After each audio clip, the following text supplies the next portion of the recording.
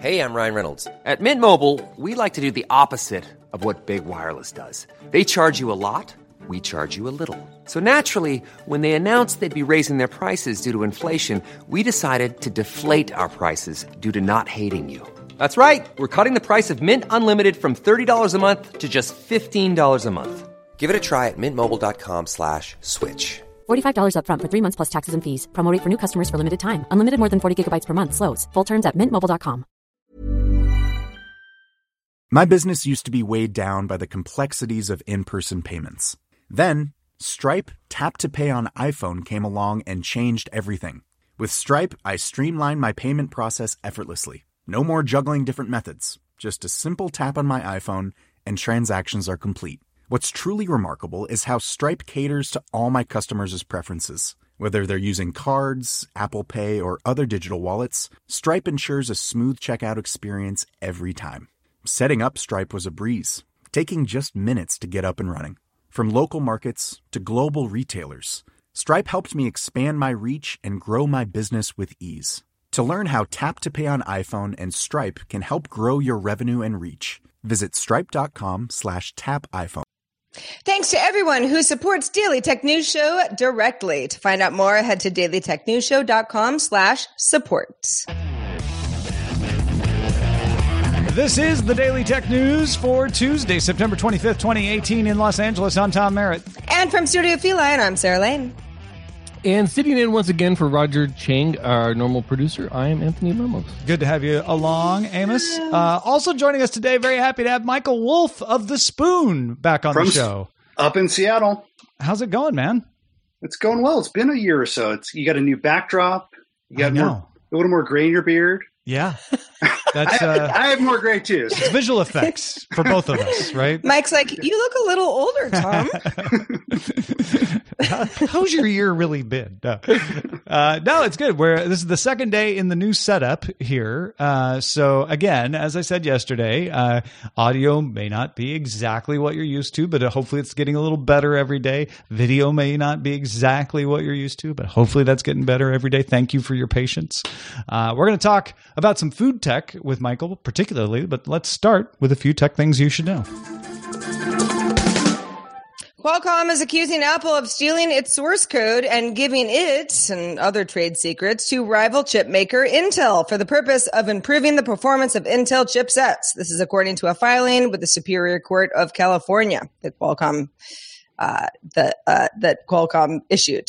The company has previously accused Apple of breaching an agreement to allow Qualcomm to audit Apple's use of its source code and other trade secrets. Google CEO Sundar Pichai said in a statement he will meet with lawmakers this week as his company, representing his company, to address concerns from conservatives in the U.S. government who allege that their views are being censored online. Google denies it makes content decisions based on politics, despite some Republicans accusing Facebook, Google, and Twitter of silencing conservative voices and news sources. The private meeting was organized by House Majority Leader Kevin McCarthy, a California Republican. Twitter is changing how it communicates rules of its service to now include community feedback. Now, previously, the company followed its own policy development process, including taking input from its Trust and Safety Council and various experts. Now, the company says it will ask everyone on the platform for feedback on a new policy before that policy becomes part of Twitter's official rules. The company also announced a policy to prohibit language that dehumanizes others based on, quote, their membership in an identifiable group, even when the material does not include a direct target. All right, let's talk a little more about founders leaving their companies. Usually, a founder of an acquired company will stick around for a year, maybe two. But unusually at Facebook, the founders of WhatsApp, Oculus, Instagram all stayed around a lot longer. Now, Jan Koum from WhatsApp left recently under a lot of speculation that maybe he didn't like the way privacy was being treated. Obviously, Palmer Luckey left Oculus for all kinds of reasons. But Instagram co-founders Kevin Systrom and Mike Krieger have been sticking around for nigh on 6 years, and that's over. They resigned and plan to leave the company in the coming weeks. They notified the company on Monday, sources tell the New York Times. Both are said to be taking time off after leaving Instagram. Mark Zuckerberg, Facebook's chief executive, praised their founders in a statement and said he wished them all the best and is looking forward to seeing what they build next. In their goodbye notice, they didn't really thank anyone, did they, Sarah? They didn't, and that doesn't necessarily mean anything. It doesn't. Both Kevin and Mike, who I've been sort of familiar with since Instagram came on the scene way back in 2009, 2010. 2010. The first Instagram photo I took was sitting in the cottage at Twit with me up in that upstairs little office. Exactly. Yeah. And one of the first, I think, interviews they did was with Leo and I way back in the day. But, they're young. They've had, crazy success. And, at the same time, Facebook and Instagram as a whole have changed. The companies have changed quite a bit over the years. Now, neither, Sister Krieger have mentioned anything about not, being in a line with, anything that's going on with Facebook, and all signs point to Instagram mostly working autonomously this entire time, based on folks that have worked on the Instagram team. So you could say, well, maybe they're just tired and they want to do something new. That's fine. There might be more to it, but neither have pointed to any real strife within the company as a reason for them leaving. Michael, you've covered a lot of startups over the years. Just from the outside, reading the tea leaves here, these are two founders that stayed a lot longer than they normally do. But maybe they would have stayed longer if conditions were different. Do you have any insights on this? Do you think? Not really, other than I just think about what they got acquired for, which isn't really the story of them leaving, but $1 billion, I think was the acquisition price. And then just a couple of years later, WhatsApp got bought for 18 or 19 billion. So I'm surprised they sticked around as long as they had. I would have been mad after that acquisition. Yeah, they sold well, and I mean, they may have sticked around as long as they had to. Yeah. That's a study at the University of Louisville that was published today in the New England Journal of Medicine details how those who are paralyzed by spinal cord injuries in the U.S. can achieve more independence, improve circulation and bone density, and boost cardiovascular health. Junior, as it's known, is the Restore Advanced SureScan MRI neurostimulator made by Medtronic, FDA approved for pain management, controlled by a remote that communicates through skin and connects to a hub in the abdomen. A theory is that after a spinal cord injury, spinal networks may lose the electrical charge and information that they're getting from the brain. That might be part of the problem. Although some weak connections may remain that a stimulator can talk to and kind of boost. Not everybody responds to the treatment, but Jeff Marcus and Kelly Thomas both are able to take steps again while using Junior, which both were profiled in a Verge article about this, which was really amazing. Yeah. Jeff is the first person to ever take steps as a paraplegic from this treatment. And Kelly Thomas had even greater success following on from him. Go watch those videos. They're inspiring. But the idea of taking something that's meant to relieve pain and finding another use for it is great because it's already FDA approved to use exactly the way they're using it.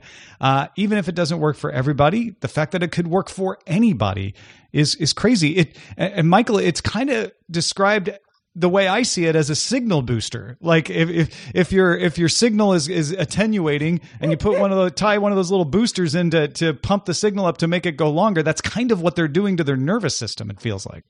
I feel like we're on the precipice of not saying that things like being paralyzed are going to be eliminated, but we're at this inflection point where 10 years down the road, 20 years down the road, you'll see people who have had these catastrophic injuries just maybe regaining mobility. So it's super exciting.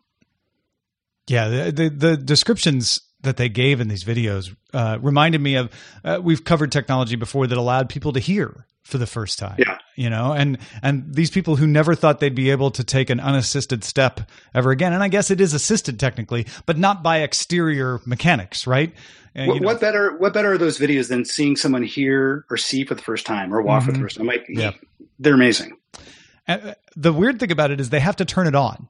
If it's not, it doesn't stay on. It's not persistent. They hope to get it there someday. But if they don't have it on, it doesn't do anything. They have to have it on and working, and for some reason can't leave it on all the time. But man, Sarah, this is cool stuff.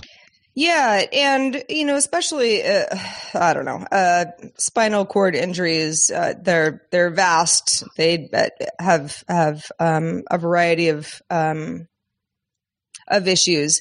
But the idea that you can stimulate the brain that talks to the rest of the body, which we all know is a thing, but to be able to do that in a way that can help people who have limited to no mobility in their body it's magic. Yeah, it's stunning. Google announced new AI enhancements for search. AMP Stories, which is kind of like Instagram Stories, displays the fast-loading web pages and coming to search results, starting first with stories about celebrities, athletes, and other notable people. They've been testing this with about 8 publishers since February. Google is using some computer vision to understand the content of videos and adding a section called featured videos that link to subtopics of searches. So you search for a query and then some videos will show up that'll be a little more relevant to your search.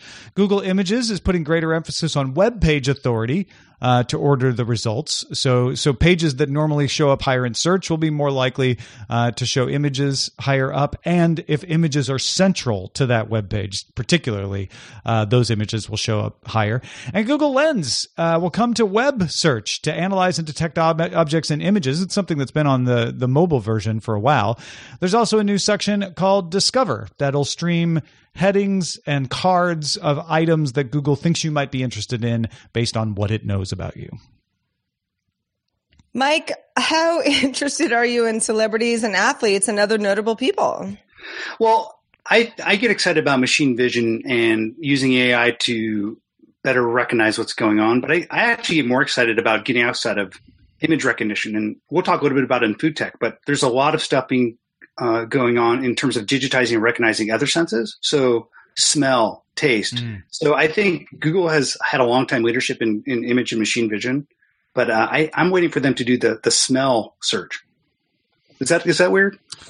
It sounds weird. It sounds weird. But I think it's not weird. You know what I mean? Like if you could, but so how would the query work? Do you waft it towards a sensor and then I don't know. Find things that smell like that? Does your Google Home in 5 years have a smell sensor, and then it recommends that pasta sauce that you've been using for the past week, right? If you like Paul Newman's Own, you could also try Reserve. Yeah, exactly. Okay, maybe this is a horrible idea. I'm sorry. I mean, that's where my brain goes with search always, is right to commerce. But yeah, there could be other cool things that it would do as well. It's interesting, and it's interesting to see Google celebrating their 20th anniversary as a search engine. But by bringing some AI into search, none of these things really blow me away, given what we know about what these kind of algorithms can do. But it's they're interesting little features, especially Lens coming to web. That's something that is pretty cool to be like, what is that? Clack, show me more of those. I mean, there's too much news for us to read every day, right? I mean, we could all probably agree on that. So as much as Google can figure out, okay, this is what I can offer up to you as somebody who, kind of get a sense of what kind of news you're looking for. Great. The sort of, celeb and athletes and pop culture news, that's the obvious way to bundle a lot of the stuff. Any social network that you connect to for the first time, they'll say, here are some people to follow. And it's always, that kind of celeb stuff. Yeah. I think, for a lot of us, it's like, it either works or it doesn't work for us. So it's the first step in figuring out more of what Google thinks you want to know more about, which is in the long game, a good thing. Yeah. Call me when they add a few more categories. Speaking of long games, the Indian version of Tinder is introducing the My Move feature, which allows women to limit themselves to starting a conversation with a male match rather than the other way around, similarly to how Bumble operates. For anybody who uses dating apps, it means if you connect, you're a woman, it's a man, the woman gets to instigate a conversation. Otherwise, there is no conversation. Tinder has been testing the function in India for several months and plans to spread it worldwide if the full rollout proves successful. So we were having a conversation with Amos, who's producing the show today earlier, and he was asking, I think, a pertinent question.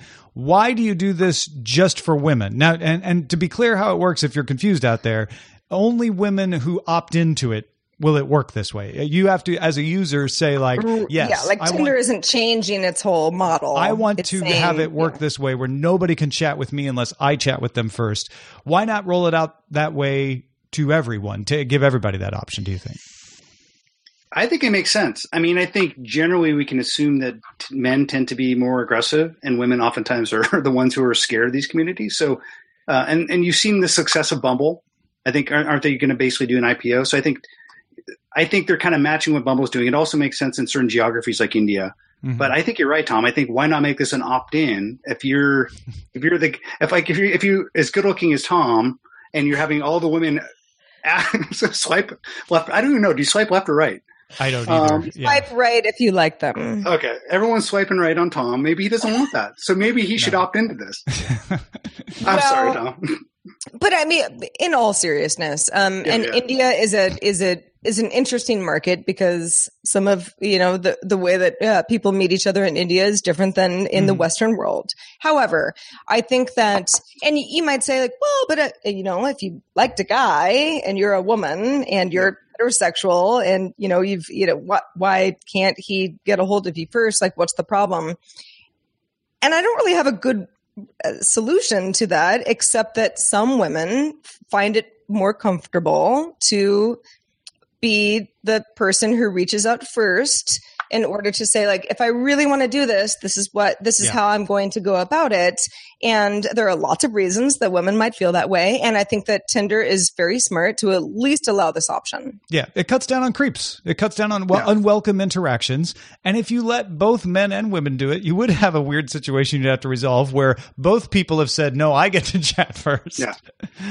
In which case that's not going to work very well. So I guess it's an easier user interface issue if you only have one gender able to do it. Although there are same-sex couples matching on Tinder, so there could be an issue there in that section as well. But for the most part, I think it's because women are more likely to have creeps reach out than men are. Mm-hmm. Walmart is asking its suppliers of lettuce and other leafy greens to use blockchain to track shipments by this time next year. They're like, you've got a year. We want you to start using this because right now, neither the store owner or the consumer really know where the lettuce came from. And the U.S. CDC has recently warned consumers not to eat lettuce grown in Yuma, Arizona because of contamination. But how do you know for sure that lettuce is from Yuma, Arizona? It's all paper records these days. So it takes a long time to track, and there's sometimes confusion about where it really came from. Blockchain, we've talked about plenty of times on the show, is a dead simple way to help track where things have been. And better tracking could reduce waste and increase consumer confidence in what they're buying. A blockchain-based system would let stores and customers see the entire supply chain of a product at the point of purchase. Michael, this is in your wheelhouse here. What do you think of this? Well, Walmart's been leading on this, right? I mean, it is the holy grail to have complete food traceability and transparency and provenance. I still think we have a long ways to get there, but you might just think it's Walmart. But, I was on the East Coast 2 months ago talking to a bunch of folks who are involved in the fishing industry and people at the source, whether it's farmers or fishermen, they want food provenance and traceability because if you're a fisherman and your fish is airlifted to Japan and someone gets sick, you want to be able to prove that it was the handling and not the fish, right? Yeah. So I think this is something that everyone along the entire... Ryan Reynolds here from Mint Mobile. With the price of just about everything going up during inflation, we thought we'd bring our prices down. So to help us, we brought in a reverse auctioneer, which is apparently a thing. Mint Mobile Unlimited Premium Wireless. How to get 30, 30, bit to get 30, bit to get 20, 20, 20, bit to get 20, 20, bit to get 15, 15, 15, 15, just $15 a month? Sold! Give it a try at mintmobile.com/switch. $45 up front for 3 months plus taxes and fees. Promo rate for new customers for limited time. Unlimited more than 40 gigabytes per month. Slows full terms at mintmobile.com. My business used to be weighed down by the complexities of in-person payments. Then, Stripe Tap to Pay on iPhone came along and changed everything. With Stripe, I streamline my payment process effortlessly. No more juggling different methods. Just a simple tap on my iPhone and transactions are complete. What's truly remarkable is how Stripe caters to all my customers' preferences. Whether they're using cards, Apple Pay, or other digital wallets, Stripe ensures a smooth checkout experience every time. Setting up Stripe was a breeze, taking just minutes to get up and running. From local markets to global retailers, Stripe helped me expand my reach and grow my business with ease. To learn how Tap to Pay on iPhone and Stripe can help grow your revenue and reach, visit stripe.com/tapiphone. The Claude 3 model family from Anthropic is your one-stop shop for enterprise AI. With models at every point on the price-performance curve, you no longer have to make trade-offs between intelligence, speed, and cost. Claude 3 Opus sets new industry benchmarks for intelligence. Sonnet strikes the perfect balance between skills and speed. And Haiku is the fastest and lowest cost model in the market, perfectly designed for high-volume, high-speed use cases. Join the thousands of enterprises who trust Anthropic to keep them at the frontier. Visit anthropic.com/Claude today. Food value chain is interested in. Well, and a lot of lettuce was thrown away because they weren't sure if it was from Yuma or not. Right. So they're like, better safe than sorry, we're getting rid of it. That's how this could cut down on waste. If you're like, no, we can verify these crates came from, let's not trash on Yuma too much, from wherever the latest problem is, and you only then reject those shipments. It's just greater accuracy, and I think that helps everybody.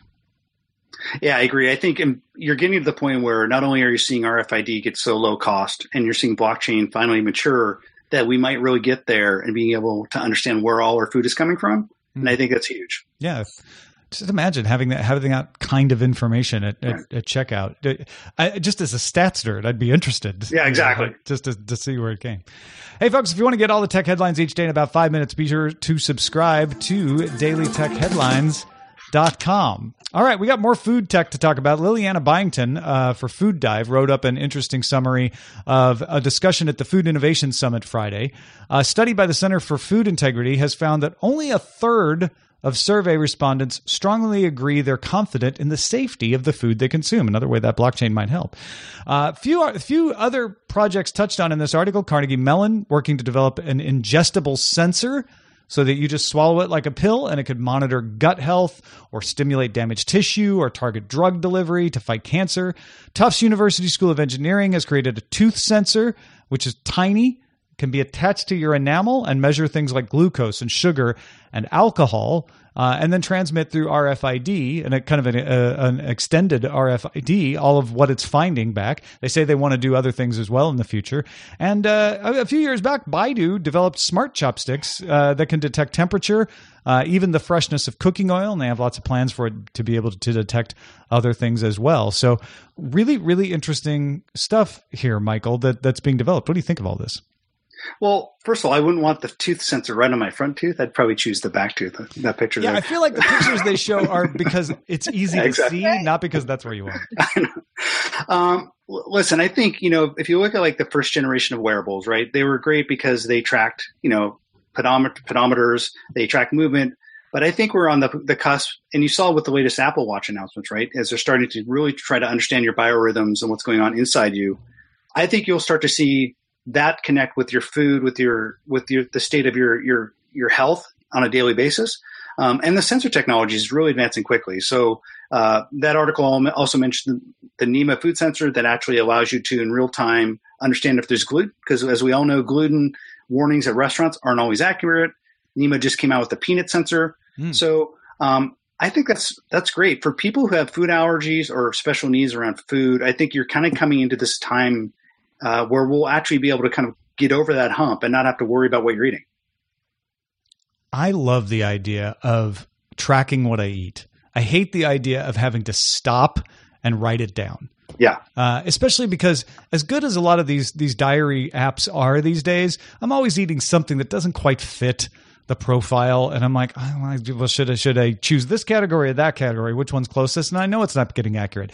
The idea that I could have a sensor that just tracks, like, here's how many carbohydrates, here's how many vitamin D, we're seeing it all go through you, and we're making a pretty accurate estimate of what you're eating, to the point where my dream app is the one that takes all that sensor information from my more conveniently placed tooth sensor and tells me, hey, you know what you should eat for dinner? This, because, you know, this would like complete your nutritional profile today. Yeah, so I think real-time food tracking, we're on the cusp of that, but also one of the other big trends just generally in food is this idea of hyper-personalization. So you saw, I don't know if you saw today, Kroger announced that they're moving towards personalized meal kits where you can assemble in the store. Oh, nice. That's like a rudimentary step along that equation. So like a HelloFresh kind of thing? Yeah, so you are not just taking one of the 5 choices that you used to have from Blue Apron or whatever and have it shipped to your house. Yeah. You can kind of customize it. I see. But I think what's more interesting, if you look at like some of the patents being filed by intellectual ventures, they're working on real-time sensing and printing of food based on what you may have eaten in the past, but also what you may have swallowed with some of those intestinal trackers. So you combine instant manufacturing, personalization, and real-time food tracking. It gets pretty exciting. We're a long ways off from a lot of this. It's pretty science fiction-y, but I think we're on the cusp of some of this. I think one of my questions, and this is sort of related to the idea of a smartwatch being able to track, how many steps you take and, is your heart rate great? And if you feel healthy and you're not necessarily on any sort of a food restrictive diet of any kind, how does this technology affect your life?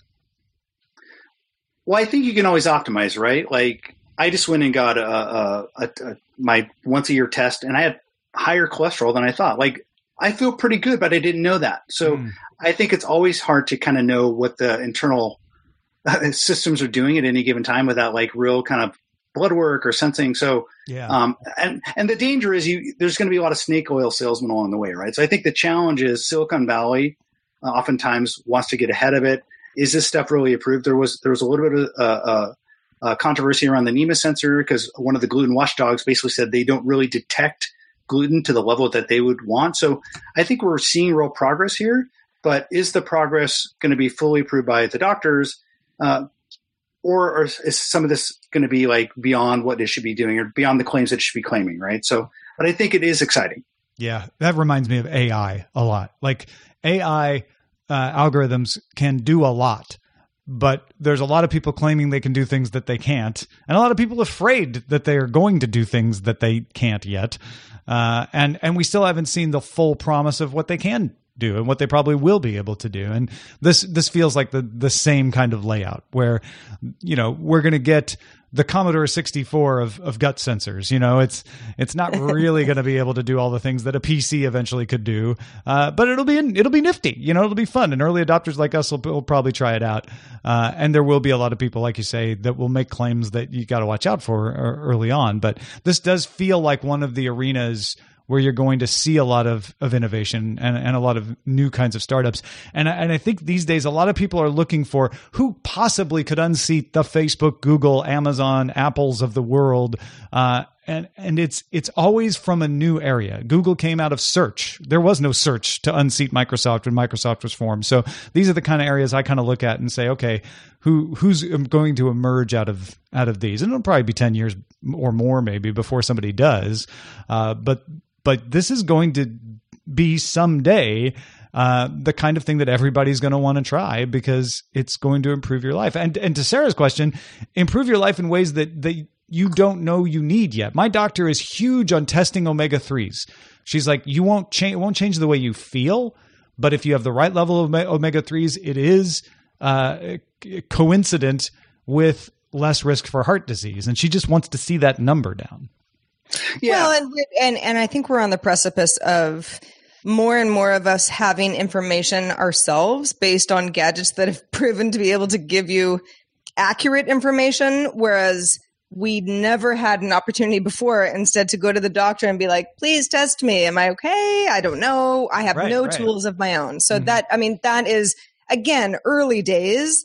And I think I'm one of those people who's like, but how does that help me? Well, it's going to help me going down the road when I am able to come to a doctor or a professional or anybody who might be able to help me with a particular issue with a lot of knowledge that has been proven to be accurate. Yeah. No, it's well said. And to your point, Tom, you're right. Like, this is one of those areas that an outsider could come in and disrupt. But if you look at all the big platform players, they're kind of sniffing around the food world in their own way, right? So Apple, I think, is doing it from a wearable standpoint. Amazon, obviously, about Whole Foods and is big into delivery and commerce. And Google's investing a lot in image recognition. They come out with a couple apps around food recommendation. So I think they're all kind of sniffing around there, but they don't quite know how. But they all know that if you look at how we spend our money, the third biggest spend, what we spend our money on besides home and transportation, is food. So it's a massive opportunity. Yeah, absolutely. Well, thanks to everyone who participates in our subreddit. We have lots of food stories in our subreddit all the time, among many others. You can submit your own and vote on others at dailytechnewsshow.reddit.com. And of course, we're on Facebook as well, facebook.com/groups/dailytechnewsshow. Let's check out the mailbag. Oh, the feedback. See what you did there. Nick had some feedback on Lamar Wilson and my talking about our new iPhones yesterday. And I had mentioned the OLED screen, nice as it is, didn't seem that bright, even at its brightest. Nick says OLEDs are not as bright as similarly processed LCD technology. A high-end OLED display, like LG, for example, uses in its OLED TVs only output about 500 nits of peak brightness, and that's only when small sections of the screen are at maximum brightness. On the other hand, an LCD in a TV meant for the same purpose will easily produce over 1,000 nits of peak brightness. Keep in mind, these brightness numbers are for an HDR display running off a wall socket, not off a battery like an iPhone where power is more precious. But I should also note a typically bright desktop monitor is only about 200 nits of brightness, so 500 nits can be blinding, at least to some people, and a full white screen at 1,000 would be actually painful. This is a big reason that peak brightness is only actually used for things like light reflecting off the edge of a car door in movies or TVs or games. This is an example of the emails I like to call, "You're so smart." Thank you, Nick. Nick, you're the best. Yeah. I also feel like maybe I'm just losing my eyesight. No, I think Nick can help you feel I'm like, more I still want my iPhone to be yeah. brighter. Yeah, I know. Well, thank you, Nick. And thank you, everybody who writes in and makes us smarter every day. And also thank you to Michael Wolf for being with us today. Michael, it's so great to have you, and let folks know where they can keep up with your work. Yeah, the Spoon.tech, as we mentioned. I'm also having an event in 2 weeks where we're going to have 2 food robots walking around serving food. So smartkitchensummit.com. Check that out. I have a discount code. Can I throw that out? Yeah, if anybody is going to be in Seattle October 8th and 9th, use this discount code. What is it? DTNS. What else would it be? What else would it be? Remember, yeah. Check it out, smartkitchensummit.com. Also, folks, you can support this show directly and cut out the middleman. Make sure that you are giving directly to the source, not only your attention, but if you've got like $1 a month, that's the entry level to supporting the show. And there's lots of cool perks that you get for that at patreon.com/DTNS. I'm just asking for 3 of you right now to just stop what you're doing and pledge $1. Guys, I know 3 of you have got an extra $1. So just head right now, patreon.com/DTNS and see all the cool things that you'll get. And you'll know that you're supporting the show directly. Also, if you're in Los Angeles, I'm going to be doing a workshop at the Outlier Podcast Festival this Sunday, September 30th. On preparing content for your podcast, something I do every day. So check it out, outliercs.com, if you want to attend and see that. Check that out as well. Our email address is feedback@dailytechnewsshow.com. We love your feedback, questions, comments, anything. Keep them coming. We're also live Monday through Friday at 4:30 p.m. Eastern, 20:30 UTC. Find out more at dailytechnewsshow.com/live. Back tomorrow with Richard Gunther as our guest. Talk to you then. This show is part of the Frog Pants Network. Get more at frogpants.com. Diamond Club hopes you have enjoyed this program. Imagine the softest sheets you've ever felt. Now imagine them getting even softer over time. That's what you'll feel with Boll & Branch's organic cotton sheets. In a recent customer survey, 96% replied that Boll & Branch sheets get softer with every wash. Start getting your best night's sleep in these sheets that get softer and softer for years to come. Try their sheets with a 30-night guarantee. Plus, get 15% off your first order at bollandbranch.com. Code BUTTERY. Exclusions apply. See site for details. This message comes from BOF sponsor eBay. You'll know real when you get it. It'll say eBay Authenticity Guarantee. And you'll feel it. Maybe it's a head-turning handbag, a watch that says it all, jewelry that makes you look like the gem, or sneakers and streetwear so fresh every step feels fly. eBay gets it. So look for the blue check mark next to that thing you love. And be confident that every inch, stitch, sole, and logo is checked by experts. With eBay Authenticity Guarantee, you can trust that feeling of real is always in reach. Ensure your next purchase is the real deal. Visit eBay.com for terms.